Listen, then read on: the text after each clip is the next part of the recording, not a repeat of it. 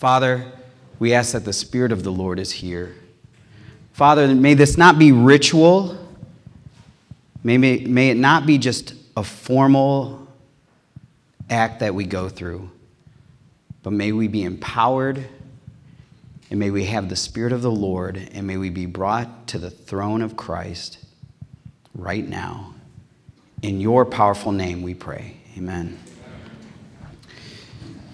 So, when Afif asked me about October 22nd, come here on October 22nd, I didn't know if there was some kind of hidden message, because this is the great disappointment. And we were even thinking of doing some kind of meet the pastor on the Great Disappointment weekend. So, and who knows, maybe you'll find out, it's not one day. Maybe my time here will be the Great Disappointment as an era. I hope not. I actually had a follow-up. I have a follow-up sermon to what I preached about last time, but I am not going to talk about that this time because of such a high weekend of the Great Disappointment. It is something part of our history.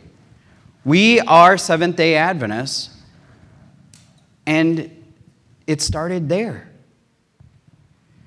We are here because of that. And some people don't even know why we're here. They don't know why we still exist as a people. I'll tell you, it was probably about a month ago, when I had told some people that I accepted this call up here. There was a guy from the gym who's the executive pastor of a non-denominational church at the gym that I work out with at, and he said, "Oh, you're moving?" And I said, "Yeah, I'm moving to Chicago." And I said, "I'm going to put on my big boy pants, and I'm going to be a lead pastor." And he said, "Have you ever considered going to a non-denominational church?" And I thought about it, and the actual answer is yes, I have, to be honest. But I said, in this point in my life, no.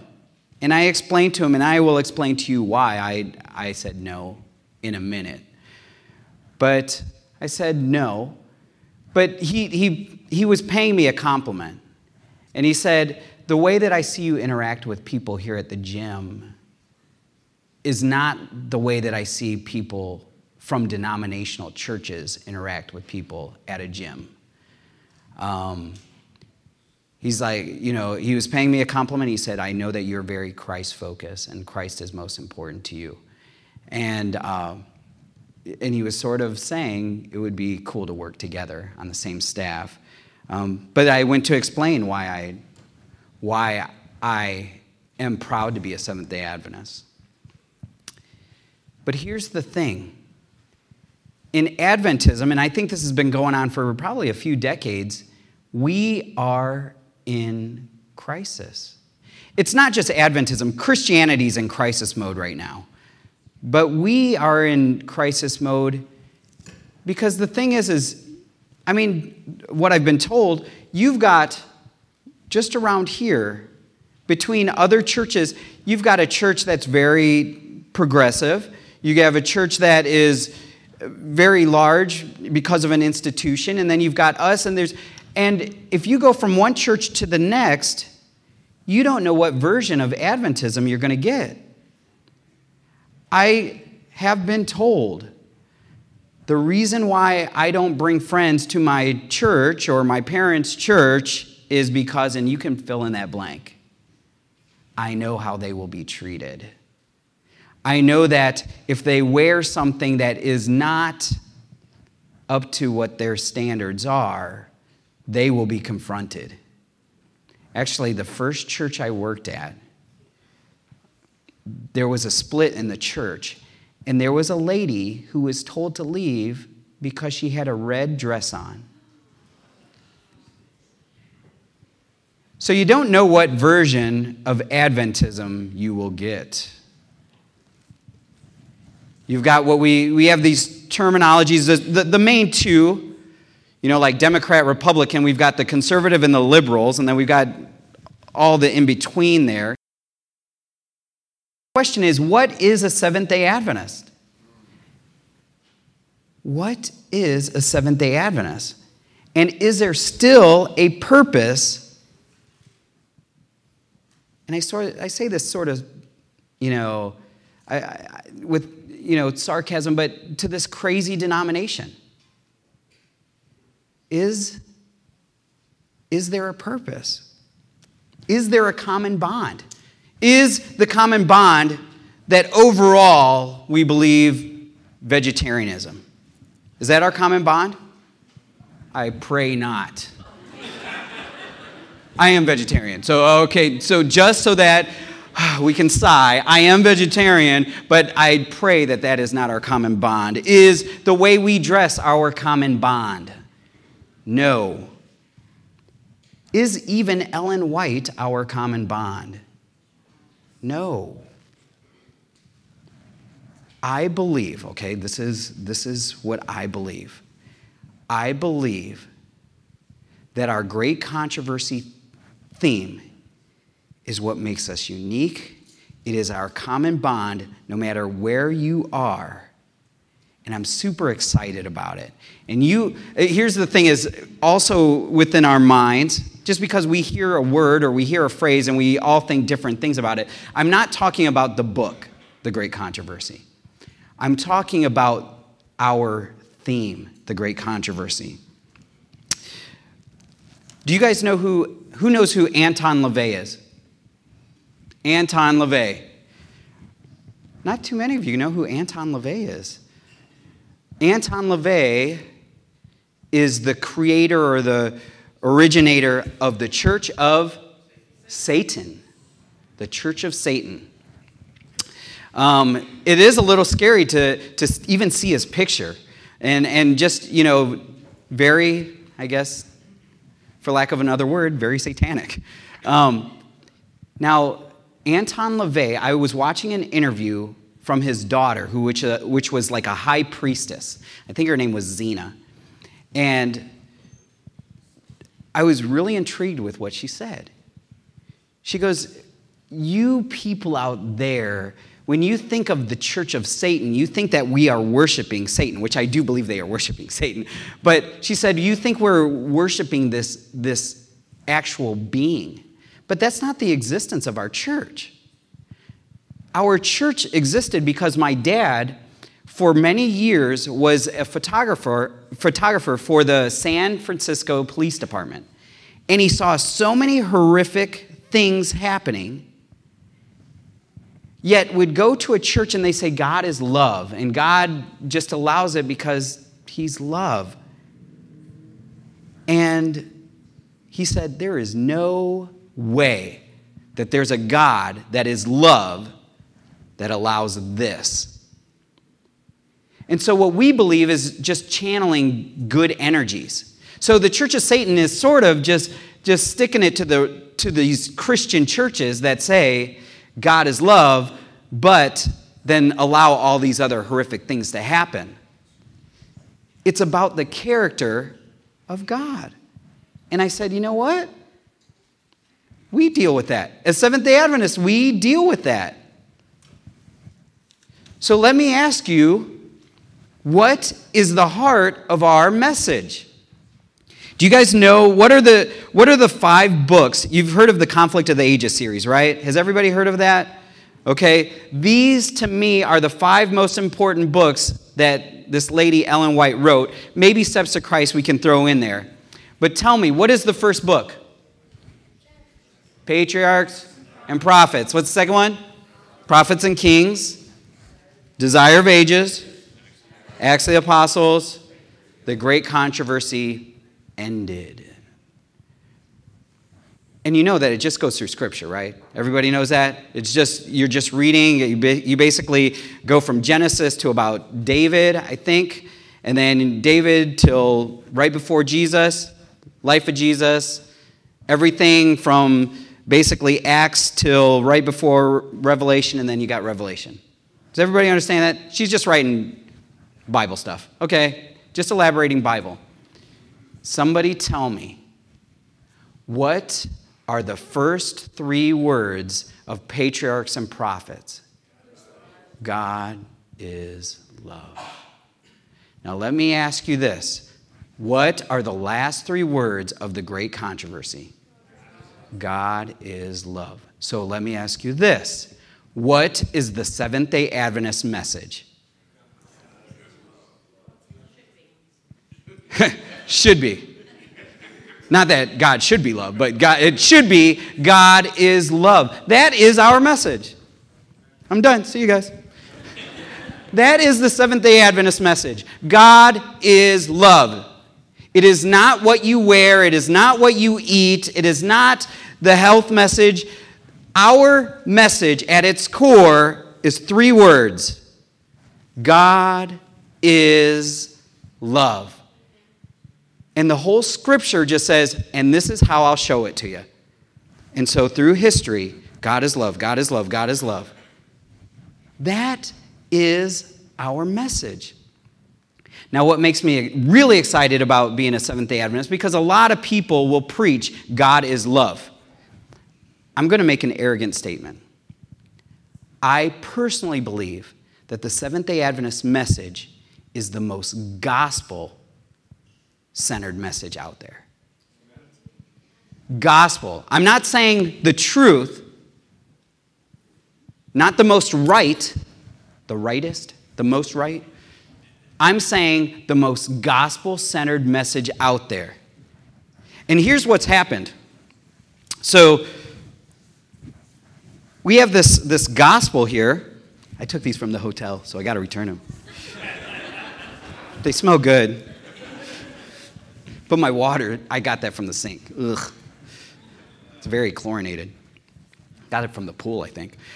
So we have this message. God is love.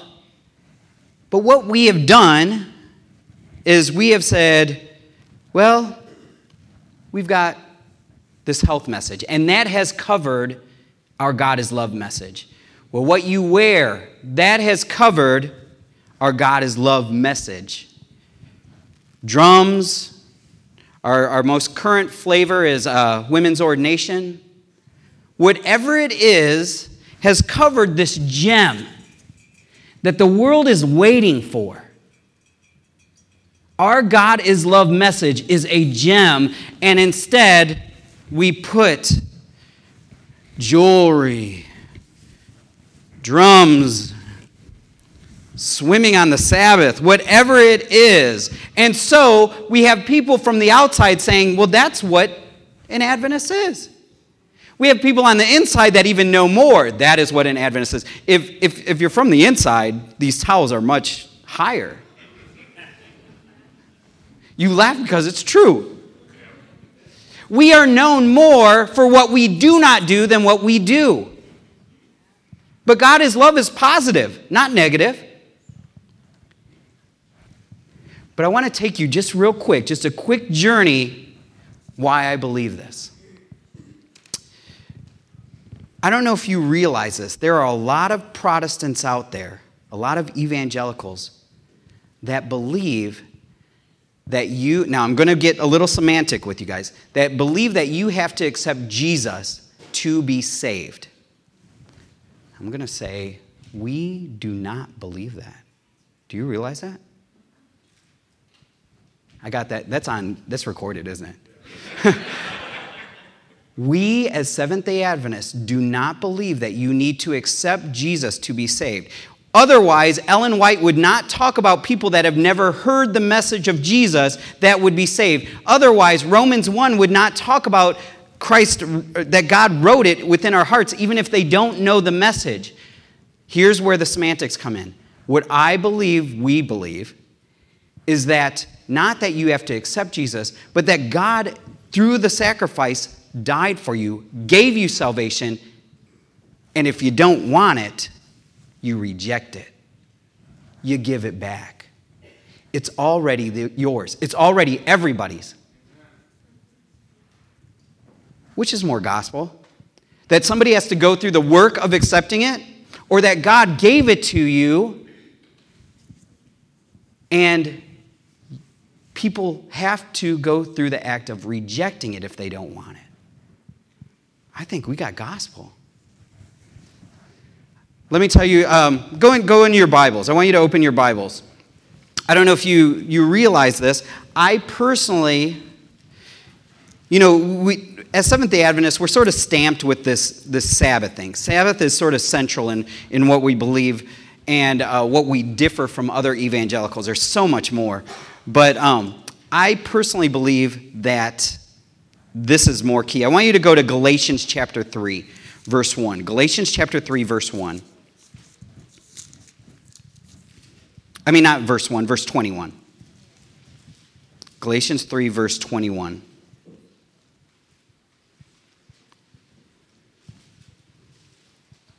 give you one more second. And it says this. Is the law therefore opposed to the promises of God? Absolutely not.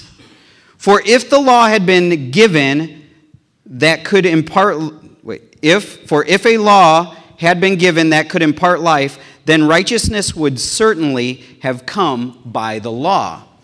Now, can anybody impart righteousness by the law? No, law can't give it to you. Go to Romans. Go back a few books. Romans chapter 4. Romans 4, starting at verse 13.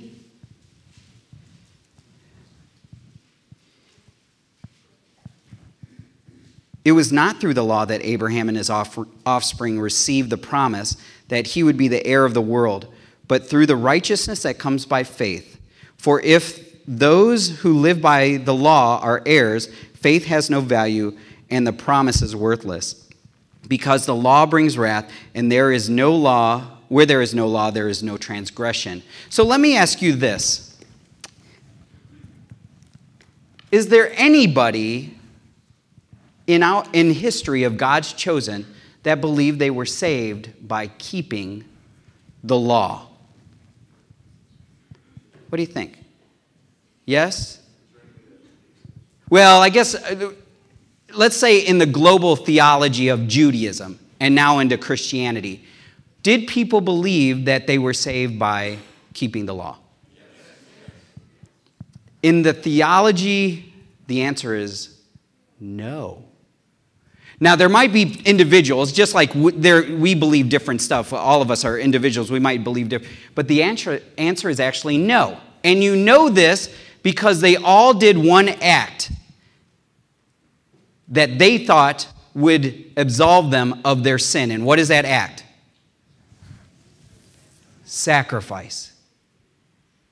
All of them knew, I need to sacrifice because I am not righteous. Do you understand that? They all sacrifice. And here Paul says, never could the law impart righteousness. But do you realize that most people out there that are believers in Christ believe that there are two covenants? And that we as Christians are saved under this new covenant. We are saved by grace through faith in who? Jesus. But what do they call the old covenant? The law, Mosaic law. So what you have to come to terms with is that they believe that people pre-Christ were saved by what? Keeping the law. But Scripture just said, no, the law could never impart righteousness. If you read in Hebrews, if you want to go there, okay, let's go to Hebrews real quick. Go to Hebrews chapter 10. Just to sort of emphasize this point. Hebrews chapter 10, verse 4. We'll start in verse 3. Verse 3 says this, but those sacrifices are an annual reminder of sins because it is what? What's the word it uses? Impossible for the blood of bulls and goats to take away sins. So if it was impossible, never could the law impart righteousness, and it's impossible that every sacrifice that they did to an animal cannot give righteousness and wash away sins, then how were people in the Old Testament saved? Cricket. How were they saved? By one person, Jesus Christ. Come on. Is that not gospel? Whether you're Adam or Moses or David or you or me or Ellen White, anybody who makes it to the kingdom will be there because of the sacrifice of Jesus Christ. That is gospel. There is no old Mosaic covenant that you had to keep the law to be saved, and then when Jesus came, hey, I'm changing this all up. No, basically, really, when you read the scripture, it just says, well, I'm going to write the law on your hearts now. But that you all know, everybody that'll be saved is because of me. Jesus' sacrifice is why everybody... Isn't that gospel? Come on, isn't that gospel? Oh, I'm so excited. Think about hell. You know, I used to work at you guys like Panera? Panera Bread? Okay, I was bivocational. When I first went into ministry, I was bivocational. I worked part-time at Panera, and I worked part-time as a minister. I was all-time minister, but paid really, really part-time. Just letting you know, I only made $750 a month. What's up? In this day and age? Okay, sorry. Feel bad for me. No, feel bad for my wife. My first Bible study with some of the guys that asked me to lead a Bible study was about hell. They're like, what? You're going to talk about hell? And I said, yeah. You think about this. Most Christians believe God is love. They believe God is love. But that if you don't accept Jesus, maybe you're born on the wrong side of the world, you don't accept Jesus, you will go where? Hell. And you will do what in hell? Burn. Forever and ever and ever and ever and ever and ever. And God will, because of his wrath, will slow roast you, but not hot enough to kill you, but just enough so that the most gnashing of teeth and pain is upon you. Now, whether you realize this or not, I am a sinful man. And I have kids, and even if my daughter came to me, she's 18, and she comes to me and she says, Dad, I hate you. You've done nothing for me. She spits in my face. She slaps me. She says, I'm leaving. I never want to see you again. I would not grab her hand and pull her inside and say, nope, you're not getting away that fast. Tie her up, put an apple in her mouth, and slow roast her, perpetually keeping her alive, but making her feel the pain of that rejection. Now, if I, as a sinful human being, wouldn't do that, you're telling me the God where love, it's his existence, is going to do that? So tell me, who's got gospel? I got gospel. We have gospel here. You think of our view of judgment, even this thing that we call investigative judgment. When you think about investigative judgment, it has nothing to do with you, all right? It really has this much to do with you. Because if God wanted to, if he's sovereign enough, you're in, you're out, you're in, you're out, you're in, you're out. Hey, it takes a millisecond. Boom. All right. It's determined. But who's the one really on trial? God. Am I fair? Am I love? Let's lay it all out. You check with your books, even the enemy. You've got records. Let's check this out. Judgment. Actually, I don't know if you guys know this, but judge in Hebrew, there's two words for judge. Shaphat. hence the name like Jehoshaphat, and Dean, where the name Daniel comes from. And they both mean deliverer. You know, the Shiftim, which is the judges of the Old Testament, they weren't judges the way we think. Samson was one of the Shiftim. And he was there to deliver the people. A judge is somebody to deliver. That's gospel. We believe in gospel. Our Sabbath message, I mean, even think about Sabbath. And this is where I'm sad that we've turned it this way. But you think about Sabbath to the Israelites that just came out of, just with the Exodus, that just came out of Egypt. And, they've been working 16-hour days, 7 days a week. And God said, well, I don't want you ever to go back into bondage.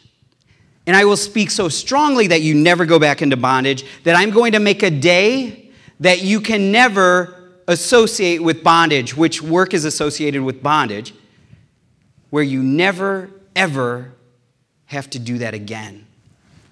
And can you imagine the Israelites? What? Can't believe this. I don't have to work. I'm so mad. I can't play video games or I can't watch TV. They were probably like, what do I do with myself now? I really have just a family day where I can hang out with people I love. It was so foreign to them. It was gospel to them. We have that gem too. And even our health message. Everything we have, if put in the right perspective, is under the gem, God is love. And that is our message. And so, to end, I'm going to read a verse which you know, and I'm going to put it within our context. And it's in Romans chapter 1, verse 16. And he says this, I am not ashamed of the gospel, because it is the power of God for the salvation of everyone who believes, first for the Jew and then for the Gentile. I am not ashamed to be a Seventh-day Adventist, because I know if you really get past the layers, we've got gospel, and that gospel is God is love.